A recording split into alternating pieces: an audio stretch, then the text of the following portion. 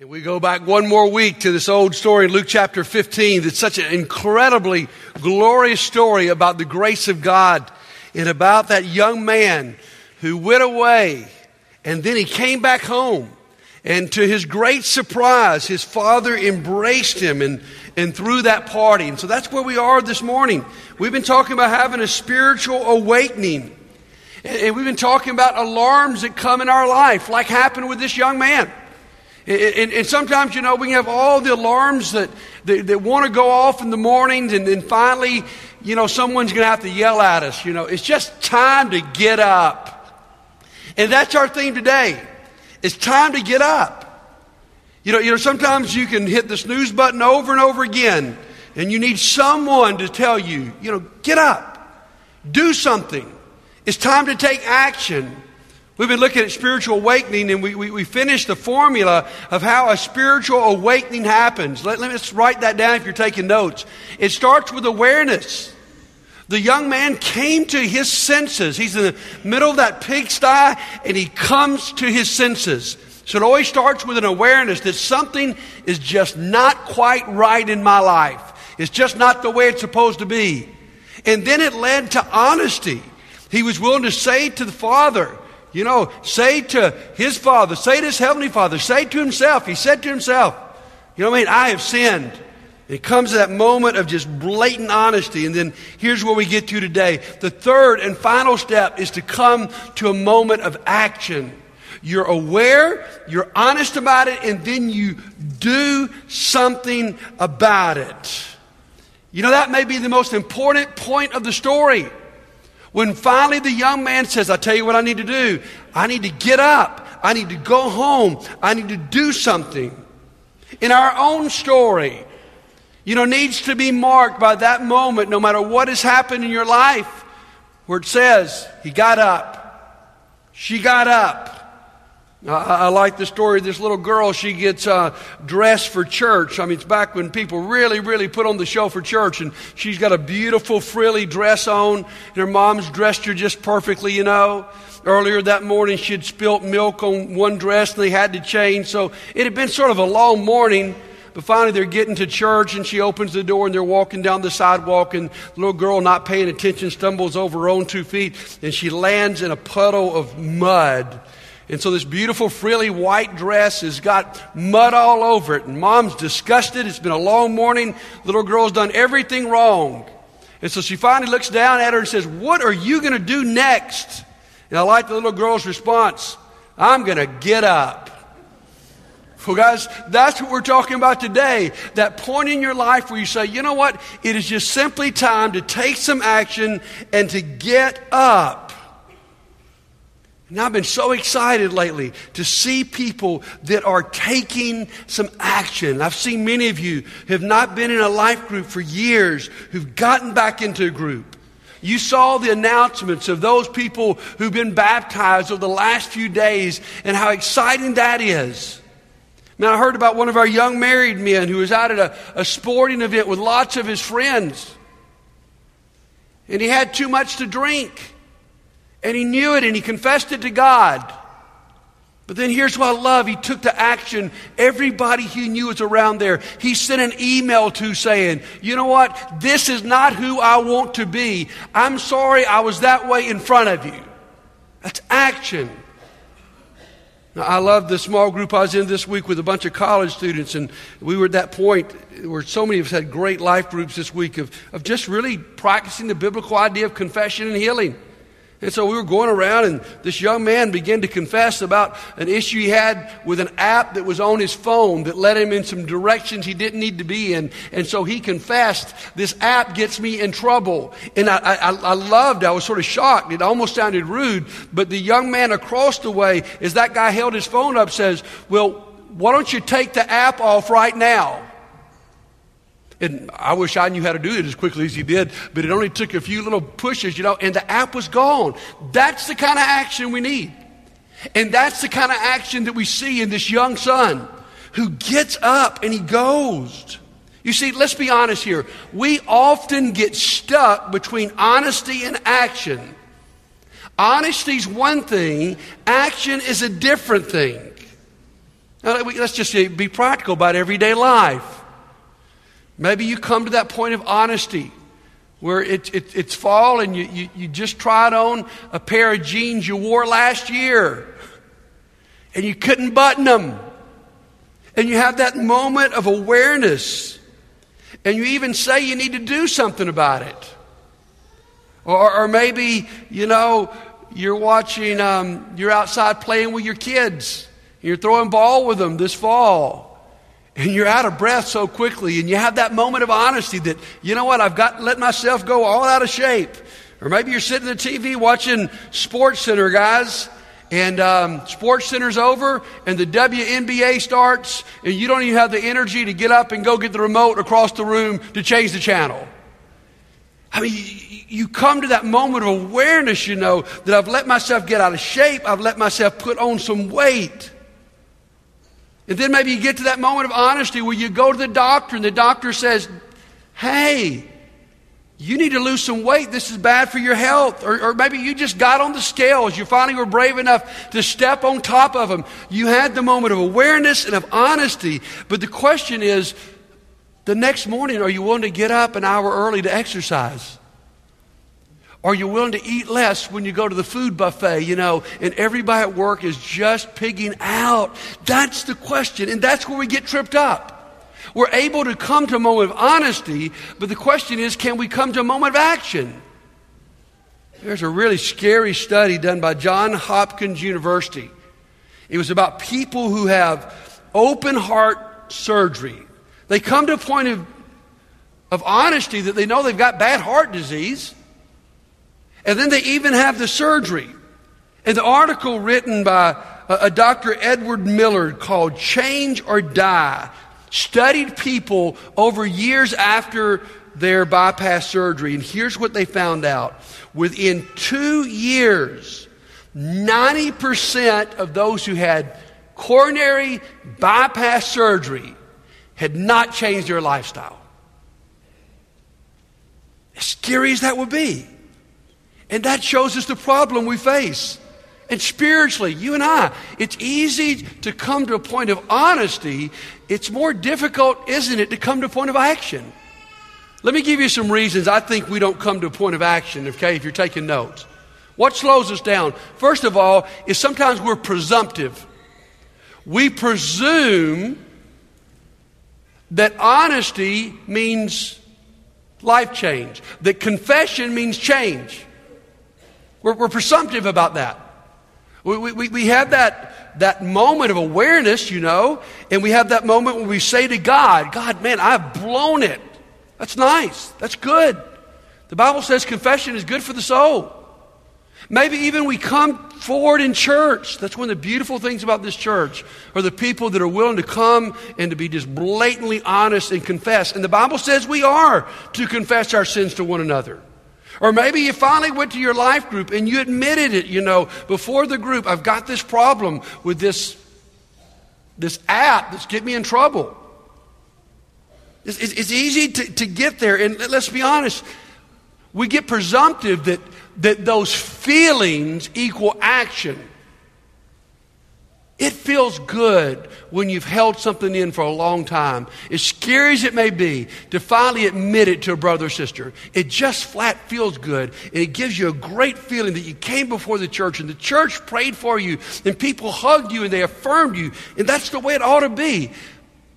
But sometimes we make a bad presumption that feeling means we've actually changed. The confession means things are different in my life. And so we presume that. And it's not always true. Listen, my friends, feelings aren't always equal or the same as actions. We live in a very feeling-oriented culture. I just feel better about it, okay? You feel better about it. You've been honest about it. You said you've got that problem. Did you take the app off your phone? You said you need to lose the weight. Did you start exercising? You said you needed to start reading your Bible and being closer to God. Did you read your Bible? You said before the church that you'd become lukewarm. Have you taken steps to gain fire for God? See, sometimes presumptiveness bothers us. Sometimes it's just plain passiveness. We're just passive about life. We just let life come and go. We live in a society where we are used to watching action. We're perfectly comfortable watching hours of home improvement shows, right? And then we get up to get our glass of water from a leaky faucet. You done that? Oh, we love watching The Biggest Loser.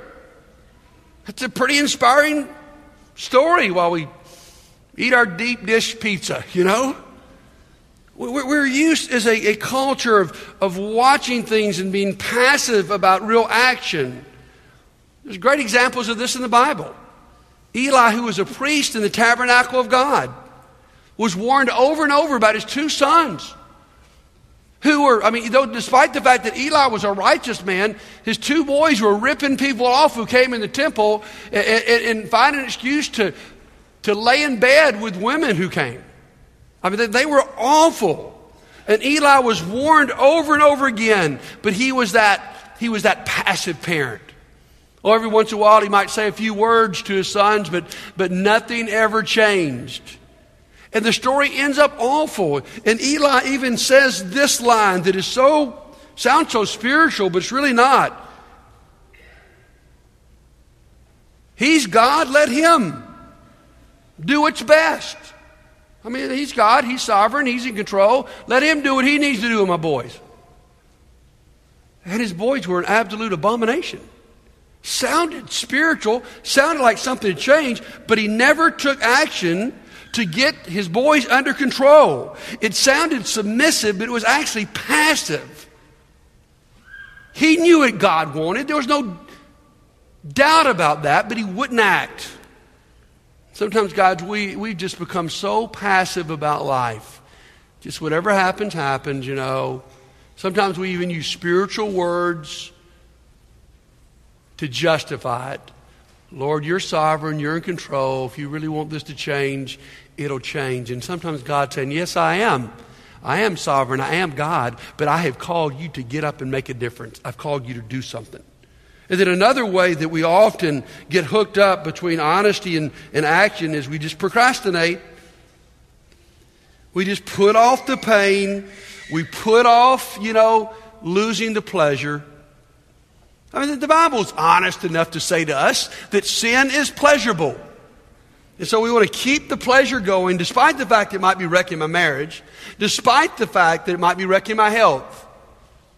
And so we just put it off and we put it off and we put it off. We ought to learn something from Luke 19 verse 8. That wee little man Zacchaeus, who was an absolute rip-off king. He was not just a tax collector, he was the chief tax collector. In our terms, he was the Bernie Madoff of our day. And yet when he meets Jesus, listen to what he says. Meanwhile, Zacchaeus stood before the Lord and said, I'll give half my wealth to the poor. Lord, if I've cheated people on their taxes, I will give them back 4 times as much. He doesn't procrastinate, he takes action. And then here's another way we get hooked up, and that's we're just pessimistic. We know there's change that needs to happen in our life. There are things we don't like, things we know are not godly, but we think the kids are too old. We think our marriage is too broken. The debt is too overwhelming. The addiction seems too powerful. My life seems too messed up. They're just pessimistic about it. I think maybe change could happen for you and your family, but I'm not so sure that change could actually happen in my family. I've actually tried before and it didn't work. It just seems to be too late for me. There's a great little story in the Bible that we debate and miss the point. And that's the story of the thief on the cross. We get so hooked up debating the guy being baptized or not that we forget the point of the story is that it's never too late to come to God. There's never a reason to be so pessimistic that you think your life could not be turned around. And then one more reason we get stopped between honesty and action. No, that's the 4 reasons I want to give. those 4 reasons. Look over them again with me just for a second.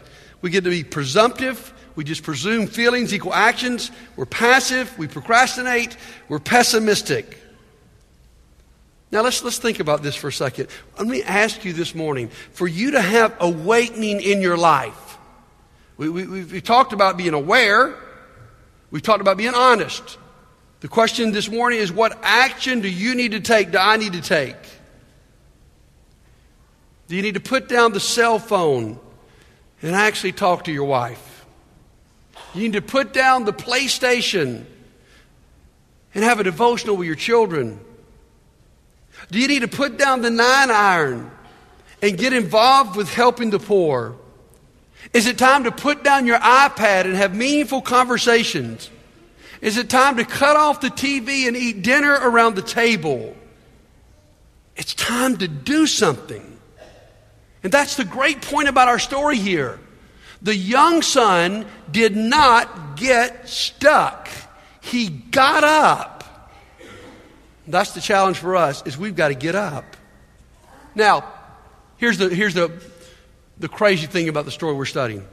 Is after the son gets up and after he comes home, and like we saw in the little cute video, man, the party begins. We would love that to be the end of the story, right? I mean, it seems like at that point we ought to just say, in our words, they lived happily ever after. But then the story takes a very dramatic turn. I'd like you to open your Bible with me, if you would, back to Luke chapter 15. And let's look what happens in this story. Now, first, to really understand it, we need to see what happened before the story, and then we need to see what happens at the end of the story.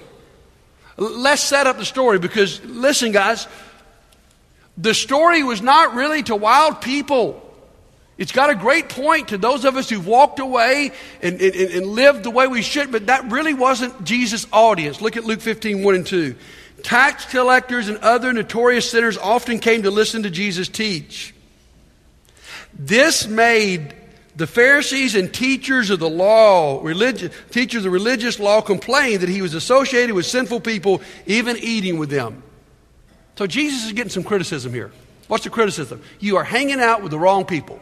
We are the spiritually godly people. We are the do-gooders. You ought to be with us and not with these people. And that's why Jesus tells this parable. And that's why he ends the parable.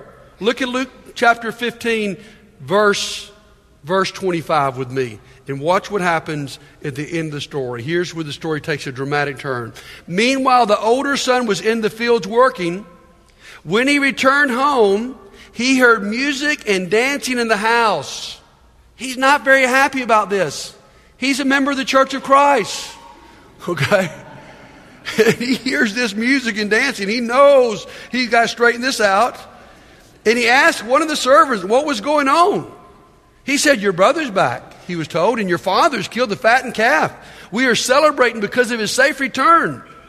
The older brother was angry and he wouldn't go in. I love that little boy pouting in the video a little while ago. His father came out and begged him. But he replied, all these years I've slaved for you and never once refused to do a single thing you told me. And all that you never gave me even one young goat or a feast for my friends. And when this son of yours, not when my brother comes home, when this son of yours comes back after squandering your money on prostitutes, you celebrate by killing the fattened calf. His father said to him, look, dear son, you've always stayed by me, and everything I have is yours. We had to celebrate this happy day, for your brother was dead and has come back to life. He was lost, but now he's found. Now, Jesus tells this story not just to tell us if you've wandered far away you can come home, but to say to the Pharisees, you got a problem yourself that you don't see. You're all upset about me hanging out with these people when the honest truth is your life's not right with God. Now think a moment with me with the differences of these two boys, all right? First of all, the young son was lost away from home. The older son was lost at home, okay? Maybe this is a better way of putting it. The young son was lost being bad. The old son was lost being good. You say, how's that possible? My friends, you can seek to keep all the rules and have a bad heart. You can be lost, guys, out living wildly. And you can be lost at church living self-righteously. Oh, you're doing everything right, and you look down your nose at anybody, and somebody comes back into church, and you know they've squandered the last 10 years, and you think, wow, we got to watch that person. And maybe you could put it this way. You can be lost by rebellion, or you can be lost by arrogance. It's a pretty good contrast here. Now here's the bottom line. Both are lost. The young son in his rebellion, the old son in his arrogance. And guys, I think this says something to us. Now I know I'm walking into a little bit of a controversial a controversial subject right now. And that is the question is, can you lose your salvation? I know some of you disagree with me. I do think it's possible. I don't think it's probable. I don't think it's near as easy as I used to think it was. I don't think you're lost and saved and lost and saved and lost and saved. But I think this parable reveals some things that Scripture teaches. First of all, you can be lost by rebellion. If you have your Bible, look at 1 Peter chapter 2. Look at 1 Peter chapter 2, verse 20. Just look there just for a moment with me. Oh, excuse me. Go. 2 Peter, I meant. 2 Peter chapter 2. Verse 20. And when people escape from the wickedness of the world by knowing our Lord and Savior Jesus Christ and then get tangled up and enslaved by sin again, they are worse off than before. Wow. It would have been better for them not to have never known the way of righteousness than to have known it and then reject the command they were given to live a holy life. They proved the truth of this proverb, a dog returns its vomit. Another said, a washed pig returns to the mud. What's he saying? Here's someone who came to the Lord, knew the Lord, and who rebelliously walks away. And the Bible says they're worse off than they were at the beginning. And so you can be lost by rebellion. You can also be lost by arrogance. Those are the two ways, it seems to me. Rebellious sin where you say, God, I don't care what you want. I want what I want. Give me my money and let me go party. Or you can be lost like this arrogant brother who stays at home, goes to church every Sunday, and thinks he earns his own righteousness. Let me show you another passage on that one. Go to Galatians chapter 5. Galatians chapter 5. Verse 4. Paul's writing this whole book of Galatians to people who are wanting to go back to the law to be justified for their salvation. They're saying Jesus is not enough. You need to keep the legal requirements of the law. Verse 4. Galatians chapter 5, verse 4. For if you are trying to make yourself right with God by keeping the law, you've been cut off from Christ. You have fallen away from God's grace. You can't fall away from something that you're not in. So there's two ways. One by rebellion and one by arrogance. But understand this. Here's the point of this awesome parable. Both are lost.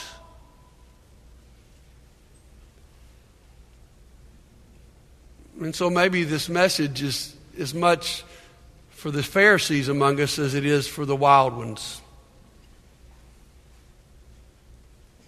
You see, here's the good news. Here's the good news from this story. The son got up. He got up, he went home, he was honest, and he's restored to full sonship. Here's even better news as we conclude the story. The father got up. When the young son comes down the road, the father chases after him. And don't miss this one either. When the old brother is bitter and angry, the father doesn't leave him outside by himself. The father leaves the party and goes after him too. He loves the older son as much as he loved the younger son.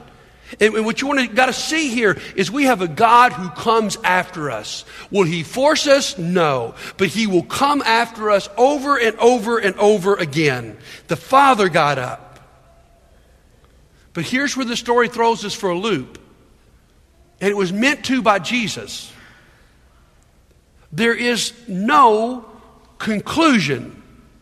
We don't know what the older brother did. All we've got is a question mark.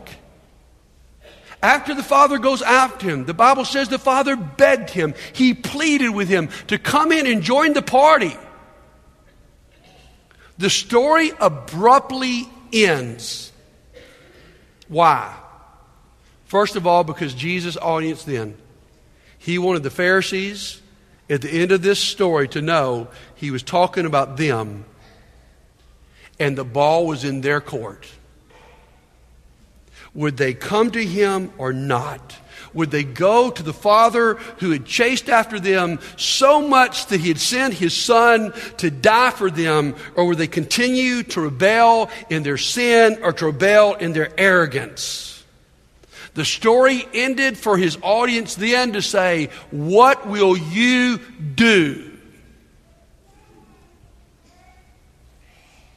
And it concludes for our audience today with the same question. What will you do? Will you get up? The end of the story is not here. It's not been written. You have the opportunity to write that story. So when are you going to get up and end that relationship that you know God wants to end? When are you going to start being generous the way you know the Lord has called you to be generous? When are you going to go make that relationship right that you know that you blew? When are you going to join that Bible study group or that life group that you've talked about for a long time and put it off? When are you going to start spiritually leading your family? When are you going to talk to your co-workers about Christ? Who will you invite this week to Friend Day with a great opportunity in front of us? When are you going to do something about that social justice cause that gets you so upset on the news and you need to do something? When are you going to invite your neighbor to church? When are you going to go, not just confess you got an addiction issue, but actually go join a support group like RSVP to help you? You see, that's the question. What will you do? That's how the story ends. And that's how our series ends. What are you going to do? Hopefully, over the last few weeks, we've become more aware of some of the things in our life that aren't the way they ought to be. That's good. That's a great first step. Second, hopefully, either publicly or privately or in your small group, you've been honest and you've confessed and you've had the healing power of confession. That's a great next step. But don't get tripped up here. The final step for spiritual awakening is action. You are going to do something. As we were talking about alarms the last few weeks and phone alarms, I did hear about this really cool app. It's not called Wake Up, it's called Walk Up. And here's the idea. When your alarm on your phone goes off, it will not stop going off until you have taken so many steps. Isn't that a good one? So you can't just cut it off. You can't just put it on snooze. You've got to actually get up out of bed, take your phone, and walk a few steps. You have got to do something. That would wake us up, wouldn't it? And this morning, as we conclude this message, maybe what you need to do to mark this is to take a few steps this morning. Maybe you need to, the last few weeks it sort of hit you, revival starts in the house of God. We talk about revival, we're not talking about all the folks out here. Next week in Friend Day, we're going to try to reach as many of those people as we possibly can. Amen to that. But right now, what revival needs to begin, where awakening needs to happen, where it always happens, is with the people of God. It may be for you to wake up, you need to walk up. And so today we're about to have a prayer time, and we'd love to pray for you. Maybe you need to come share before the church not only where you've blown it, but maybe what you need to share with the church or maybe your life group or a friend is the action that you're going to take this week to change it. Because listen, if all we do is become aware and all we do is confess and we don't get to action, we will not have complete awakening. Can you imagine what could happen in your life today if you'd come to this God, this Father who comes after you, who if he sees you take a step today, I'm telling you what he'd do. He will run to embrace you. Whether you're the rebellious person that's got lost in sin or you're the arrogant person that's got lost with your own self-righteousness, he's coming after you. The question is, will you take some steps toward him? Will you wake up? If you need to, why don't you come right now while we all stand and sing?